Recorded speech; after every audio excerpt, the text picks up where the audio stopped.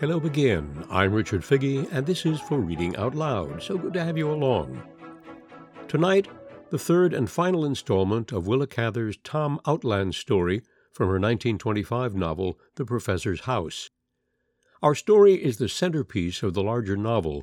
The story is being told to the professor of the book's title, the man who became the brilliant and idealistic young man's academic mentor and friend. Last time, we followed Tom on his trip to Washington, D.C., to seek support in investigating the amazing discovery in New Mexico of an ancient and perfectly preserved cliff village cut off from the world by centuries. His attempts to engage with the offices in Washington and with the Smithsonian Institution ended in complete frustration and disappointment with all these offices. We join him now as he returns to the Southwest and his fellow explorer, Rodney Blake. Chapter 6, continued. I was terribly disappointed when I got off the train at Tarpon and Roddy wasn't at the station to meet me. It was late in the afternoon, almost dark, and I went straight to the livery stable to ask Bill Hook for news of Blake. Hook, you remember, had done all our hauling for us and had been a good friend. He gave me a glad hand and said Blake was out on the mesa. I expect maybe he's had his feelings hurt here. He's been shy of this town lately. You see, Tom, folks weren't bothered none about that mesa so long as you fellas were playing Robinson Crusoe out there digging up curios. But when it leaked out that Blake had got a lot of money for your stuff, then they begun to feel jealous. Said them ruins didn't belong to Blake any more than anybody else. It'll blow over in time. People are always like that when money changes hands. But right now, there's a good deal of bad feeling. I told him I didn't know what he was talking about. You mean you ain't heard about the German, Fechtig? Well, Rodney's got some surprise waiting for you. Why, he's had the damnedest luck. He cleaned up a neat little pile on your stuff. I begged him to tell me what stuff he meant. Why, your curios. This German, Fechtig, come along. He'd been buying up a lot of Indian things out here, and he bought your whole outfit and paid $4,000 down for it. The transaction made quite a stir here in Tarpon. I'm not kicking. I made a good thing out of it. My mules were busy 3 weeks packing the stuff out there on their backs, and I held the Dutchman up for a fancy price. He had packing cases made at the wagon shop and took 'em up to the mesa full of straw and sawdust and packed the curios out there. I lost one of my mules, too. You remember Jenny? Well, they were leading her down with a big box on her, and right there where the trail runs so narrow around a bump in the cliff above Black Canyon, she lost her balance and fell clean to the bottom, her load on her. Pretty near 1,000 feet, I guess. We never went down to hold a post-mortem, but Fechtig paid for her like a gentleman. I remember I sat down on the sofa in Hook's office because I couldn't stand up any longer, and the smell of the horse blankets began to make me deathly sick. In a minute, I went over like a girl in a novel. Hook pulled me out on the sidewalk and gave me some whiskey out of his pocket flask. When I felt better, I asked him how long this German had been gone and what he had done with the things. Oh, he cleared out 3 weeks ago. He didn't waste no time. He treated everybody well, though. Nobody's sore at him. It's your partner they're turned against. Fechtig took the stuff right along with him, chartered a freight car, and traveled in the car with it. I reckon it's on the water by now.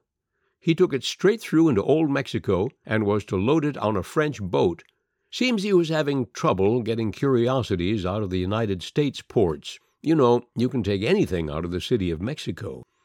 I had heard all I wanted to hear. I went to the hotel, got a room, and lay down without undressing to wait for daylight. Hook was to drive me and my trunk out to the mesa early the next morning. All I'd been through in Washington was nothing to what I went through that night. I thought Blake must have lost his mind. I didn't for a moment believe he'd meant to sell me out, but I cursed his stupidity and presumption. I'd never told him just how I felt about those things we'd dug out together. It was the kind of thing one doesn't talk about directly. But he must have known. He couldn't have lived with me all summer and fall without knowing. And yet, until that night, I had never known myself that I cared more about them than about anything else in the world. At the first blink of daylight, I jumped up from my damnable bed and went round to the stable to rout Hook out of his bunk. We had breakfast and got out of town with his best team. On the way to the mesa, we had a breakdown. One of the old dry wheels smashed to splinters. Hook had to unhitch and ride back to Tarpon and get another. Everything took an unreasonably long time, and the afternoon was half gone when he put me and my trunk down at the foot of the Black Canyon Trail. Every inch of that trail was dear to me, every delicate curve about the old pinyon roots, every chancy track along the face of the cliffs, and the deep windings back into the shrubbery and safety. The wild currant bushes were in bloom, and where the path climbed the side of a narrow ravine, the scent of them in the sun was so heavy that it made me soft, made me want to lie down and sleep. I wanted to see and touch everything, like homesick children when they come home. When I pulled out on top of the mesa, the rays of sunlight fell slantingly through the little twisted pinyons. The light was all in between them, as red as a daylight fire. They fairly swam in it. Once again I had that glorious feeling that I'd never had anywhere else, the feeling of being on Mesa, in a world above the world. And the air, my God, what air! Soft, tingling, gold, hot with an edge of chill on it, full of the smell of pinyons. It was like breathing the sun, breathing the color of the air. Down there behind me was the plain, already streaked with shadow, violet and purple and burnt orange until it met the horizon.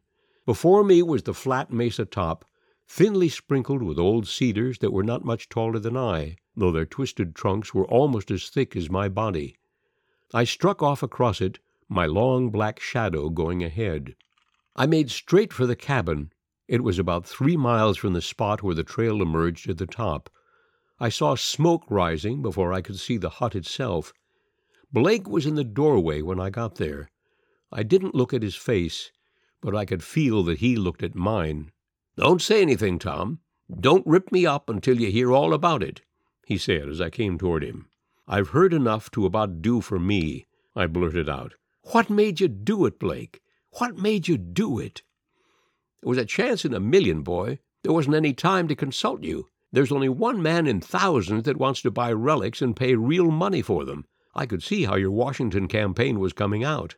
I know you'd thought about big figures, so had I. But that was all a pipe dream. 4,000's not so bad. You don't pick it up every day. And he bore all the expenses. Why, it was a terrible expensive job getting all that frail stuff out of here. Who else would have bought it, I want to know? We'd have to pack it around at Harvey houses, selling it at $1 a bowl like the poor Indians do. I took the best chance going, for both of us, Tom." I didn't say anything, because there was too much to say. I stood outside the cabin until the gold light went blue and a few stars came out, hardly brighter than the bright sky they twinkled in, and the swallows came flying over us on their way to nests in the cliff. It was the time of day when everything goes home. From habit and from weariness, I went in through the door. The kitchen table was spread for dinner. I could smell a rabbit stew cooking on the stove. Blake lit the lantern and begged me to eat my supper. I didn't go into the bunk room, for I knew the shelves in there were empty. I heard Blake talking to me as you hear people talking when you are asleep. "Who else would have bought them?" he kept saying. "Folks make a lot of fuss over such things, but they don't want to pay good money for them." When I at last told him that such a thing as selling them had never entered my head, I'm sure he thought I was lying. He reminded me about how we used to talk of getting big money from the government. I admitted I'd hoped we'd be paid for our work, and maybe a bonus of some kind for our discovery. "But I never thought of selling them because they weren't mine to sell, nor yours. They belong to this country, to the state, and to all the people. They belong to boys like you and me that have no other ancestors to inherit from. You've gone and sold them to a country that's got plenty of relics of its own. You've gone and sold your country's secrets, like Dreyfus." "That man was innocent. It was a frame-up," Blake murmured. It was a point he would never pass up. "Whether he's guilty or not, you are. If there was only anybody in Washington I could telegraph to and have that German held up at the port." "That's just it. If there was anybody in Washington that cared a damn, I wouldn't have sold them. But you pretty well found out there ain't." "We could have kept them then," I told him. I've got a strong back. I'm not so poor that I have to sell the pots and pans that belonged to my poor grandmothers 1,000 years ago.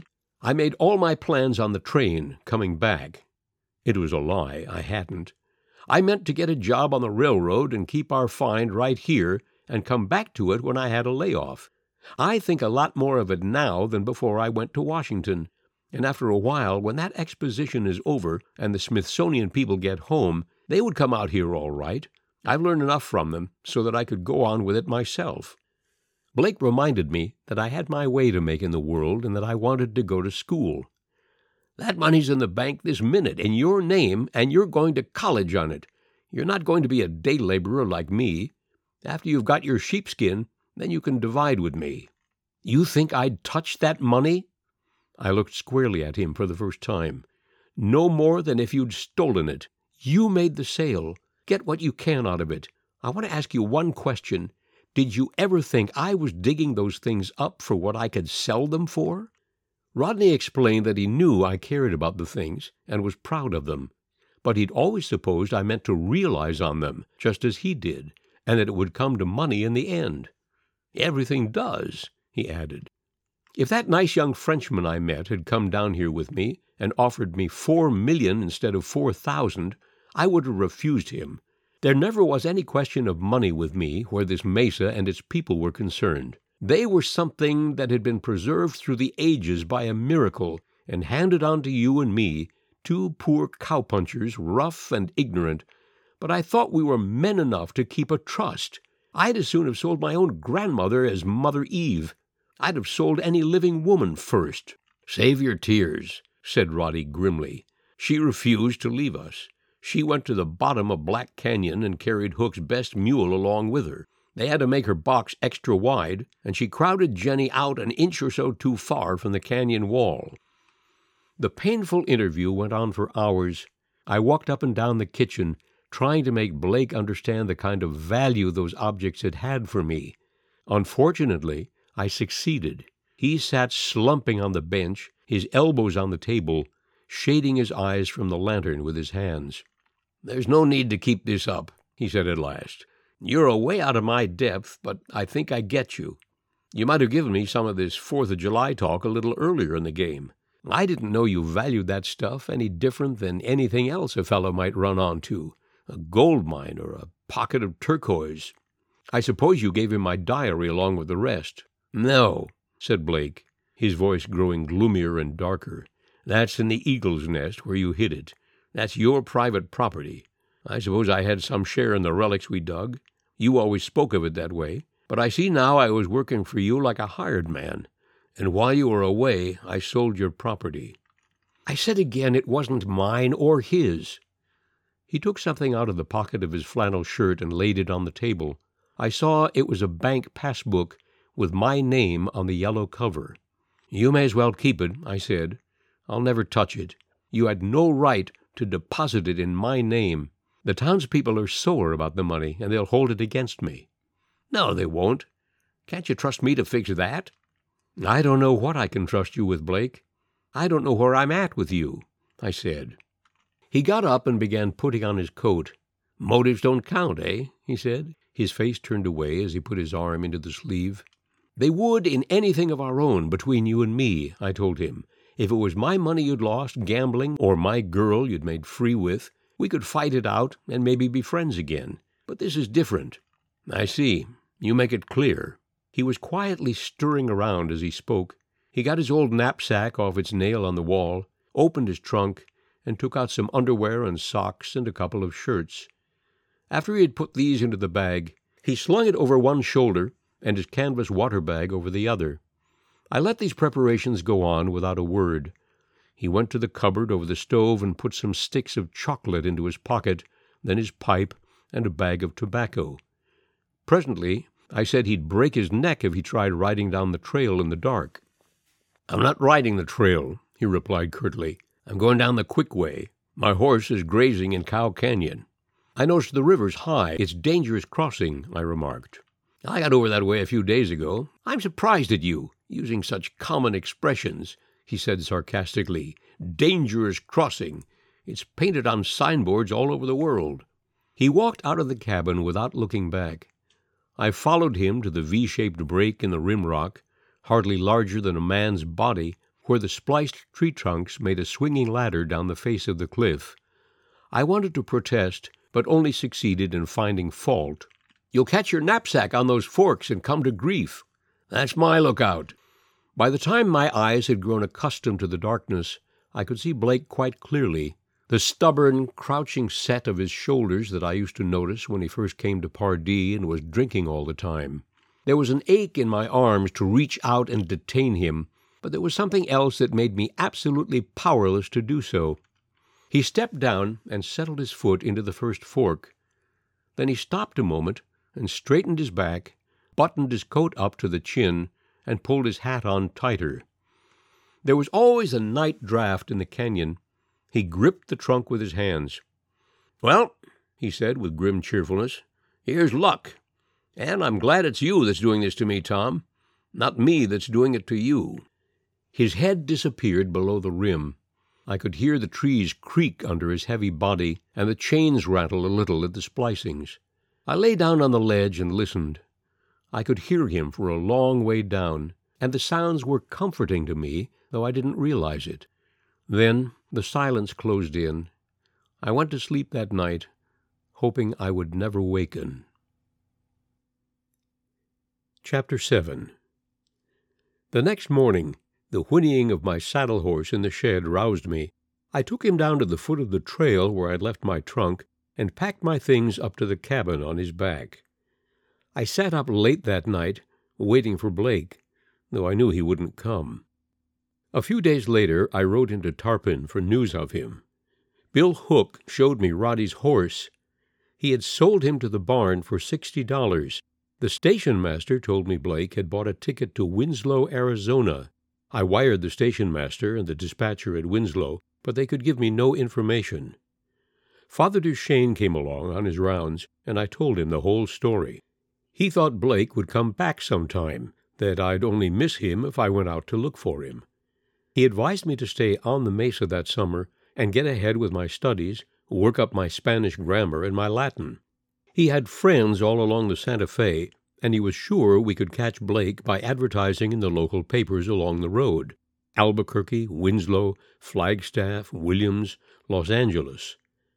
After a few days with him, I went back to the mesa to wait. I'll never forget the night I got back.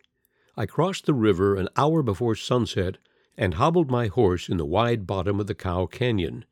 The moon was up, though the sun hadn't set, and it had that glittering silveriness the early stars have in high latitudes. The heavenly bodies look so much more remote from the bottom of a deep canyon than they do from the level. The climb of the walls helps out the eye somehow. I lay down on a solitary rock that was like an island in the bottom of the valley and looked up. The gray sagebrush and the blue-gray rock around me were already in shadow, but high above me the canyon walls were dyed flame-color with the sunset, and the cliff city lay in a golden haze against its dark cavern. In a few minutes it too was gray, and only the rim rock at the top held the red light. When that was gone, I could still see the copper glow in the pinyons along the edge of the top ledges. The arc of the sky over the canyon was silvery blue, with its pale yellow moon, and presently stars shivered into it like crystals dropped into perfectly clear water. I remember these things because, in a sense, that was the first night I was ever really on the mesa at all, the first night that all of me was there. This was the first time I ever saw it as a whole. It all came together in my understanding, as a series of experiments do when you begin to see where they are leading. Something had happened in me that made it possible for me to coordinate and simplify, and that process, going on in my mind, brought with it great happiness. It was possession. The excitement of my first discovery was a very pale feeling compared to this one.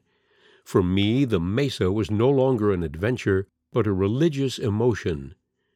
I had read of filial piety in the Latin poets, and I knew that was what I felt for this place. It had formerly been mixed up with other motives, but now that they were gone, I had my happiness unalloyed. What that night began lasted all summer. I stayed on the mesa until November. It was the first time I'd ever studied methodically or intelligently. I got the best of the Spanish grammar and read the 12 books of the Aeneid. I studied in the morning, and in the afternoon I worked at clearing away the mess the German had made in packing, tidying up the ruins to wait another 100 years, maybe, for the right explorer. I can scarcely hope that life will give me another summer like that one. It was my high tide. Every morning, when the sun's rays first hit the mesa top, while the rest of the world was in shadow, I awakened with the feeling that I had found everything instead of having lost everything. Nothing tired me. Up there alone, a close neighbor to the sun, I seemed to get the solar energy in some direct way, and at night, when I watched it drop down behind the edge of the plain below me, I used to feel that I couldn't have borne another hour of that consuming light, that I was full to the brim and needed dark and sleep.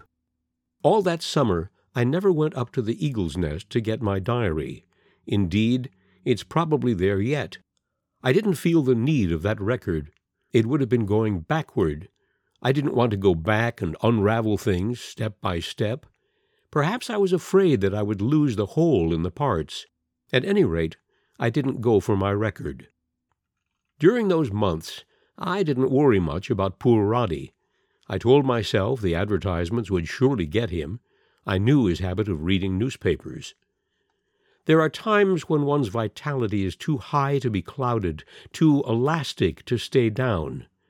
Hurrying from my cabin in the morning to the spot in the Cliff City where I studied under a cedar, I used to be frightened at my own heartlessness, but the feel of the narrow moccasin-worn trail in the flat rock made me feel glad, like a good taste in the mouth, and I'd forget all about Blake without knowing it. I found I was reading too fast, so I began to commit long passage of Virgil to memory. If it hadn't been for that, I might have forgotten how to use my voice, or gone to talking to myself. When I look into the Aeneid now, I can always see two pictures, the one on the page, and another behind that, blue and purple rocks and yellow-green pinions with flat tops, little clustered houses clinging together for protection, a rude tower rising in their midst, rising strong, with calmness and courage. Behind it, a dark grotto, in its depths, a crystal spring. Happiness is something one can't explain. You must take my word for it. Troubles enough came afterward, but there was that summer, high and blue, a life in itself. Next winter I went to Pardee and stayed with the O'Briens again, working on the section and studying with Father Duchesne and trying to get some word of Blake. Now that I was back on the railroad, I thought I couldn't fail to find him. I went out to Winslow and to Williams, and I questioned the railroad men. We advertised him in every possible way, had all the Santa Fe operatives and the police and the Catholic ministers on the watch for him, offered $1,000 reward for whoever found him, but it came to nothing. Father Duchesne and our friends down there are still looking, but the older I grow, the more I understand what it was I did that night on the mesa. Anyone who requites faith and friendship as I did will have to pay for it. I'm not very sanguine about good fortune for myself. I'll be called to account when I least expect it. In the spring, just a year after I quarreled with Roddy, I landed here and walked into your garden. And the rest, you know.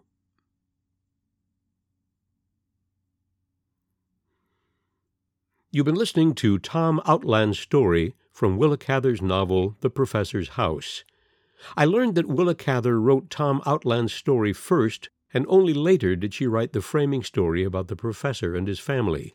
If you have enjoyed Tom Outland's story, you might find it worth your while to check out the entire novel. I find Cather's writing extraordinary and have enjoyed reacquainting myself with her work. That's it for tonight.